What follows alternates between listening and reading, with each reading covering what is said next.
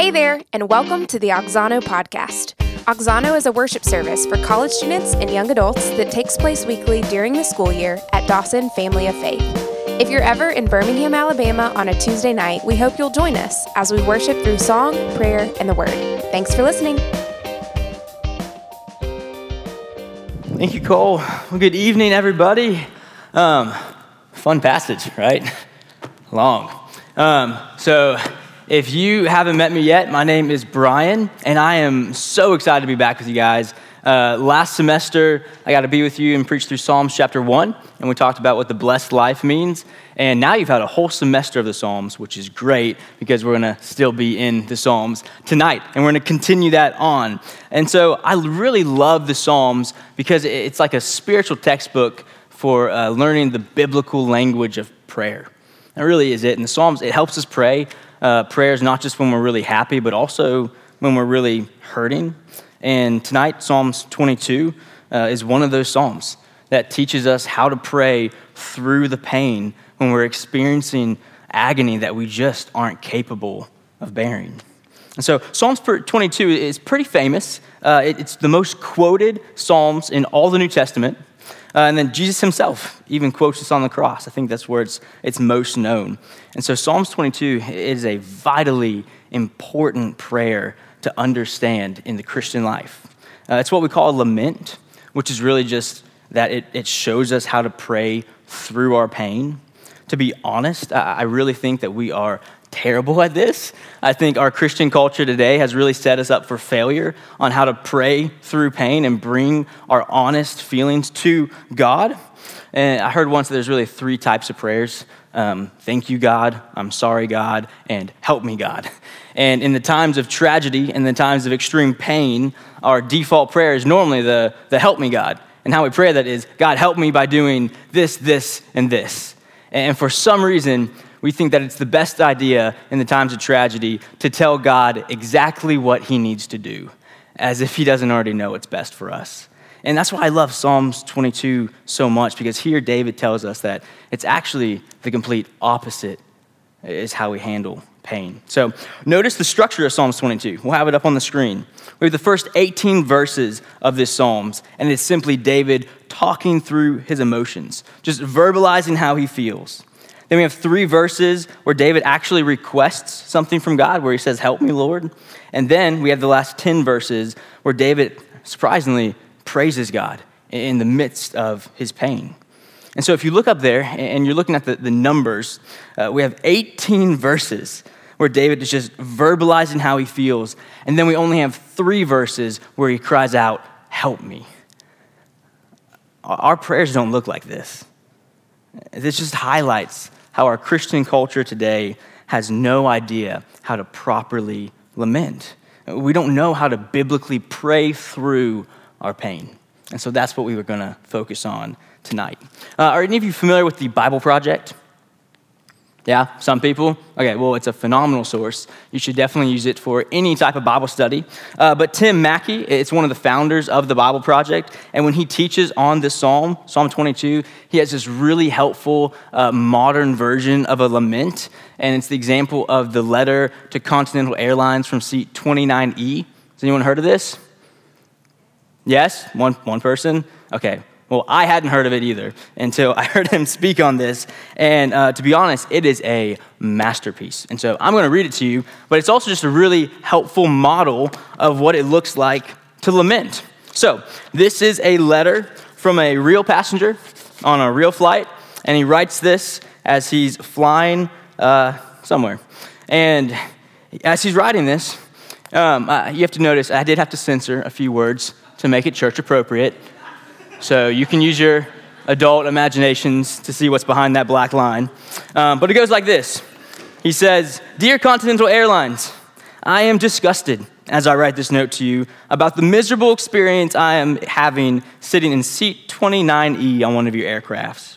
As you may know, this seat is situated directly across from the lavatory, so close that I can reach out my left hand and touch the door. All my senses are being tortured simultaneously. It's a long letter, so I'm going to skip some parts. The next page says this. I've constructed a stink shield by shoving one end of a blanket into the overhead compartment.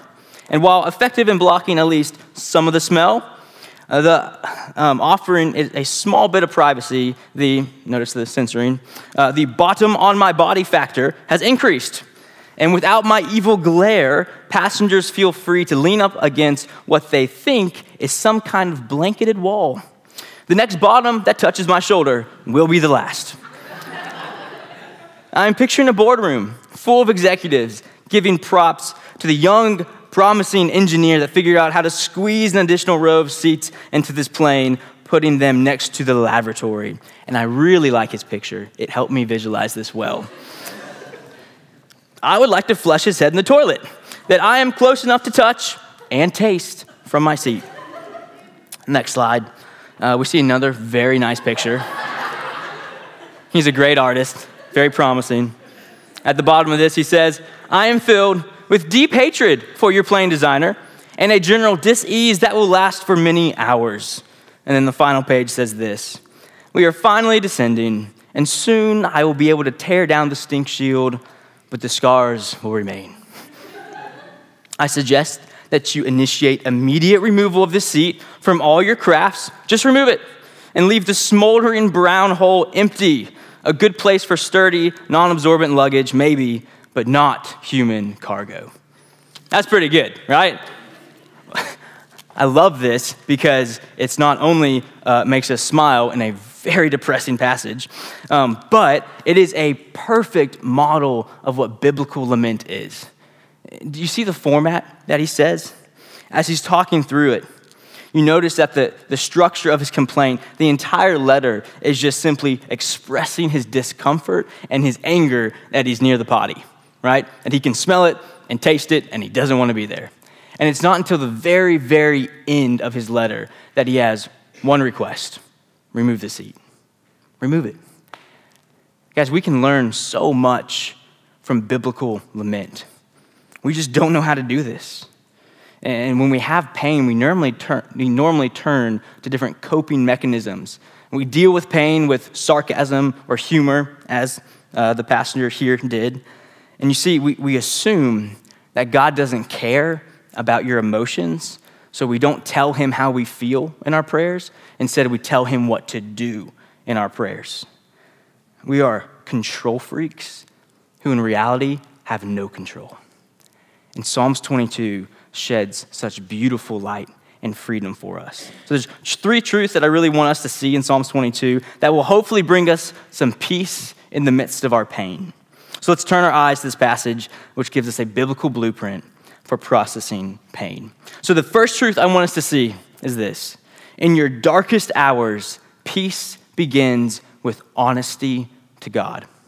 In your darkest hours, peace begins with honesty to God. Look at verses 1 through 18. This is the section that David is just simply verbalizing how he's feeling. He's verbalizing his emotions. And as Cole was reading through it, you could tell this is raw. This is unfiltered cries to our God. The very first words that David says are, my God, my God. He opens his cries addressing, recognizing that he's talking to not just God, but his God, his Lord. And notice this is important. This recognition that he's talking to God, it does not make David filter his emotions. It actually makes him be completely unfiltered with God. It makes him completely honest because he knows who God is. You see, David knows that peace begins with honesty to God. And I think far too often in times of trauma, when we're praying to God and trying to articulate how much pain we're in, we feel like every time we say something frustrating, we have to cope it with something of a proclamation of God's goodness. So for example, this past week, we were leading a mission trip in Ecuador, and we got the news about the Nashville shooting. And this is the prayer I prayed. I said, God, I have no idea why you let 6 people be shot. But I know you're good, and I know you're working all things for your glory. Is that a bad prayer? No. Did it help me process my pain? No. And it's definitely not the model of prayer that David shows us here. You see, David's trying to make sense of what seems to be two conflicting realities. that God is good and he's all powerful, and yet there is sin and brokenness abounding in this world. And here he expresses this frustration, this tension between the two realities, honestly to God. So read with me, verse 1. My God, why have you forsaken me? Why are you so far from saving me? From the words of my groaning, oh my God, I cry by day, but you do not answer, and by night, but I find no rest. David's saying, God, you left me when I needed you the most. Verse 3, yet you're holy, enthroned on the praises of Israel, and in our fathers, they trusted, and you delivered them. To you they cried and were rescued. In you they trusted and were not put to shame. David's saying, God, I know you're holy, but it sure doesn't feel like it. You were there for my dad. You were there for my grandparents. Why aren't you there for me? Verse 6, but I am a worm, not a man, scorned by mankind and despised by the people. All who see me mock me. They make mouths at me. They wag their heads. He trusts in the Lord. Let him deliver him. Let him rescue him, for he delights in him. David's saying, I feel worthless, God. I feel subhuman, and I feel hated by all. Verse 9, yet you are he who took me from the womb. You made me trust you at my mother's breast. On you was I cast from my birth, and from my mother's womb you have been my God. Be not far from me, for trouble's near, and there is none to help. David's saying that you've been my God since I was born. But where are you now? I need you. Verse 12. Many bulls encompass me, strong bulls of Bashan surround me. They open wide their mouths at me like a ravening and roaring lion. In this culture, bulls would represent just unpredictable chaos, and lions represented power. So what David's saying is, God, I am drowning in the chaos around me, and I feel like I'm up against an unbeatable force. Verse 14, I am poured out like water, and all my bones are out of joint. My heart is like wax. It is melted within my breast. My strength is dried up like a potsherd, and my tongue sticks to my jaw. You lay me in the dust of death. David's saying, God, I've reached my end. I am completely empty. Finally, verse 16, for dogs encompass me. A company of evildoers encircles me. They have pierced my hands and feet. I can count all my bones. They stare at me and gloat over me. They divide my garments among them, and for my clothing they cast lots. Those phrases sound familiar. What David's explaining here isn't a sickness or a bad time. He's describing an execution by crucifixion. David's saying, God, I think you're supposed to win, but my enemies have won. They have crucified me. When was the last time you spoke to God like that? Do you see David trying to find silver lining in this time? No. This is gut-wrenching pain expressed in its entirety. There's no sugarcoating going on here. He doesn't hold back. He doesn't filter his questions. Why? Because David already knows that God knows his heart. God already knows every ounce of David's pain. He knows every ounce of the frustration David has. He knows how many tears David has shed over this. David isn't saying anything that surprises God. So then why does David express his emotions at all? Is it for God's benefit? Is it for God's enlightenment? No, it's for David. And God allows him to talk to him like this because God knows that as humans, we have to process pain. You know, when you're dating someone and you're in the beginning of the relationship and you start to realize that there's just a couple things that really get under your skin, but it's the beginning of the relationship, so you don't want to offend them. So you just kind of bottle it up. But eventually, there comes a point in the relationship that you have to address it. And so all the things that you've bottled up eventually just erupt, and normally not in a good way. Here in the Psalms, God's inviting you not to do that with your relationship with him. He's saying, don't bottle up your frustrations about knowing that I'm good and knowing there's evil amidst us. Don't bottle up your pain. I'm a safe place. You're not going to hurt my feelings. I already know the depths of your heart. Guys, if you find yourself in a season where you feel abandoned by God and you are at a loss for words, take heart. Your loving God has given you Psalms 22 to pray. Your pain's not going to bring shame to God because we worship a God who delights in our need for him. He delights when we're honest to him. He delights, it brings him joy to heal our hearts. This past week, I was in Ecuador, and we did a VBS. I don't know how to pronounce the place. We were at a place out in Ecuador, and there was 360 kids from this village that came out to this school, and we put on the VBS, and I was with the high schoolers, but during the rec time, I got to see all the little preschoolers, and they were really cute. And there was this one little boy who was a little repulsive. He had dried snot crusted all around his lips and down his throat. I've never seen that on a child. And on top of the dried snot, he had liquid snot dripping on top of it. Then he had food crusted all over his face and stained on his shirt. He had stains on his pants, probably from going to the lavatory. And then, as he ran by me in the first couple hours, I could tell when he was coming because he reeked. He reeked. And there was this moment we were out there playing, and we locked eyes across from the basketball court, and he smiles at me, and I smile at him, and he just starts running as fast as he can. And he comes, and he just jumps up and wraps his arms around me and just hugs me. And in that moment, every ounce of being disgusted by the smells and the stains and the snot disappeared. And the tighter he hugged me, I could not help but hold him tighter. Guys, this is the love that Christ has for you. You come to him broken, covered in repulsive sin, and yet he cannot help himself but hold you tight and comfort you in the midst of pain. He comforts you in the midst of pain. See, this is one of our limitations as humans. We have to process pain. And when you process your pain honestly, you normally have to say some things that might be uncomfortable. You have to say some things that aren't ultimately true, but in the moment they really seem true. David shows us this. Verse 1, my God, why have you forsaken me? Did God leave David? No. But David sure felt alone. He sure felt helpless. He says, I'm a worm, not a man. Is David subhuman? Was he not made in the image of God? No.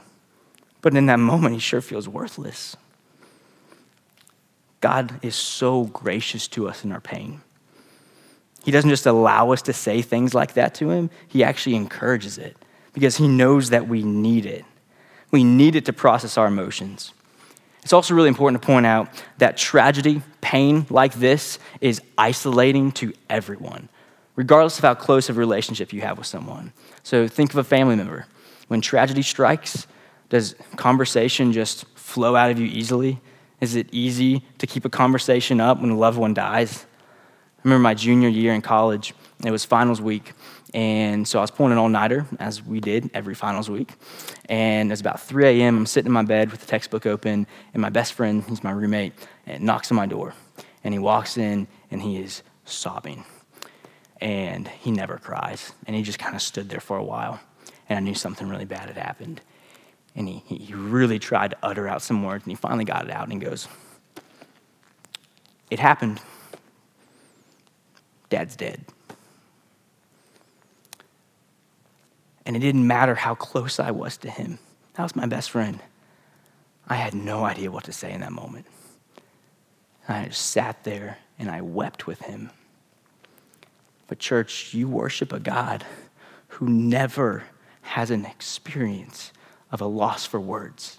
He always knows what you need in the deepest, most painful moments. And that is a safe place to honestly articulate the pain that you're feeling. Jesus is that safe place. And so in your darkest hour, peace begins with honesty to God. Number 2, peace begins with trust in God. So look at verses 19 through 21. We finally get to the part where David starts to request things from God. He says, "Help me, Lord." Read with me verse 19. "But you, O Lord, do not be far off. O you, my help, come quickly to my aid. Deliver my soul from the sword, my precious life from the power of the dog. Save me from the mouth of the lion. You have rescued me from the horns of the wild oxen." I love this. It's so simple. David just says, "Come quickly, God. Deliver me. Save me." That's it. Come quickly, deliver me. Save me. In other words, David trusts that God knows what's best. He trusts that God knows what's best. He does cry out for help, but he doesn't tell God how to help him. He just says, "Help me, deliver me, save me. I need you." That's all he says. In the first verse in this passage that he requests something from God, verse 19, it's also the first place that David addresses God by the divine name. Do you see in your Bibles that Lord in verse 19 is in all caps? What David's doing here is he's telling God, "Hey, Lord, don't forget that covenant that you made with us. Remember who you are. You promised to always be there for me. You promised that you would save me." Listen, step one is honesty. We have to be honest about our current circumstances, but step two is trusting that God is still who he says he is, even when you can't see it, even when you can't feel it. And the only way David is able to utter these few verses, "God, save me," it's because despite his current circumstances, he trusts that God is still who he says he is, the God of the covenant who will be faithful to the promises he made, as he has and always will be for generations and generations to come. So in your darkest hour, peace begins with honesty to God, trust in God, and finally, praise towards God. Look at the last few verses. It seems a little bizarre, but the last 10 verses of David's most agonizing cry to God, it ends with him singing praises to him. It's as if God had said so far, let's start with step one, honesty. I can take it. I'm a safe place. Don't worry about offending me. Just tell me exactly how you feel. And through your honesty, I'm going to mold your heart to look more like mine. And I will make you trust that I am who I say I am. And when you trust me, you will praise me. And when you praise me, you will find rest. There's so much to learn from these verses of praise from David. And I want you to notice David's language, how it evolves throughout this section. Look at verse 22. He says, "I will tell of your name to my brothers. In the midst of the congregation, I will praise you." Verse 23, "You who fear the Lord, praise him. All you offspring of Jacob, glorify him, stand in awe of him. All you offspring of Israel." Skip down to verse 27. "All the ends of the earth shall remember and turn to the Lord, and all the families of the nations shall worship before you." You see this? Beginning with David's deepest pain, praise arises from David individually to God's people corporately to the ends of the earth eternally. You see, God's plan for processing pain is not an individual journey. At some point, God wants you to invite people into your pain so you can celebrate his faithfulness and they can help you heal. He highlights this in verse 22. He says, "I will tell of your name to my" who? "My brothers. In the midst of the" what? "The congregation, I will praise you." Look at verse 25. "From you comes my praise in the great" what? "Congregation." David's saying that, hey, tell your brothers and sisters of the pain you're going through. Let them in, and then tell of God's faithfulness in the midst of it. As the church, especially in today's world, we must be better at being vulnerable with each other. We have to be.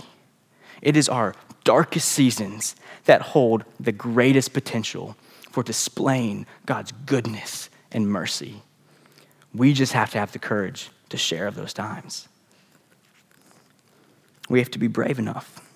Vulnerability, it's a gift that leads to the praises of God echoing throughout all of creation. And if you don't hear anything else I've said tonight, I need you to hear this.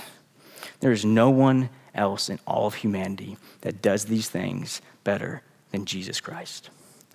I just want you to imagine little Jesus growing up, preteen Jesus. He's going to the temple. He opens the Holy Scrolls, and he's reading and memorizing Scripture, and he gets to this passage, Psalms 22, and he starts memorizing it. Jesus knew this psalm. We know he knows it because he quotes it on the cross in the most desperate time in his life. But it's important to realize that there are 1,000 years from when David writes this psalm to when Jesus Christ quotes it on the cross. That means that there's a 1,000-year period where millions of God's people are reading this psalm, having no idea about Christ and his end, but knowing that this is the only way they can articulate the pain they feel when God abandons them. And there had to be a moment when little Jesus is reading this and it clicks. Oh, that's why I came. That's why I came. To bear the suffering of sin for everyone who has ever had to pray this prayer. For everyone who has ever felt forsaken by God, I will become forsaken for them. Think of Jesus in the Garden of Gethsemane. This is his most vulnerable, most human moment that we know of. Who does he ask to be there with him? His brothers, the other disciples, the congregation. And Jesus is processing his pain in the garden, and he's scared, and he's begging his dad, please don't let this happen, Dad. If there's any other way, God, take this cup from me. But not my will, but yours be done. And in those moments, he literally begins to sweat blood because he is so anxious about the agony that is going to come. And hours later from that moment, as he hangs on the cross, Psalms 22 is engraved in his heart. And not only the first verse, but also the last. Verse 31, it says this: they shall come and proclaim his righteousness to a people yet unborn, that he has done it. And with the last breath of Christ, he proclaims, it is finished. In the beginning of our time, we realize that a lot of us, when we're trying to pray through pain, we assume that God doesn't care about our emotions. And that's why we don't talk to him about our emotions. We tell him what he needs to do about them. But it turns out, Jesus doesn't just care about your pain. He did something about it. He bore it. He bore the worst pain, the pain of being separated from God, a pain that you could not bear. And now, Christian, in our darkest hours, when we have to pray Psalms 22, we do not pray it to a God who is oblivious to our pain. We pray it to a God who spoke and cried these very words. Amen. Amen. Let's pray. Father, thank you for being a God who loves us enough to allow us to be honest. Lord, help us in the times of deepest pain to be truthful to you about the frustrations we have, that you are still good, but God, there's so much evil around us. God, give us strength when we can't see you and we can't feel you, to trust that you are who you say you are. And Father, despite our situation, let us sing your praises with the generations and generations to come. And Father, let us live knowing that it is finished. Thanks for listening to the Auxano podcast. If you're interested in the songs that we sing, you can find us on Spotify at Auxano Songs We Sing. If you have more questions about what it means to follow Jesus or about next steps in following him, please email us at connect@dawsonchurch.org. We'll see you next week.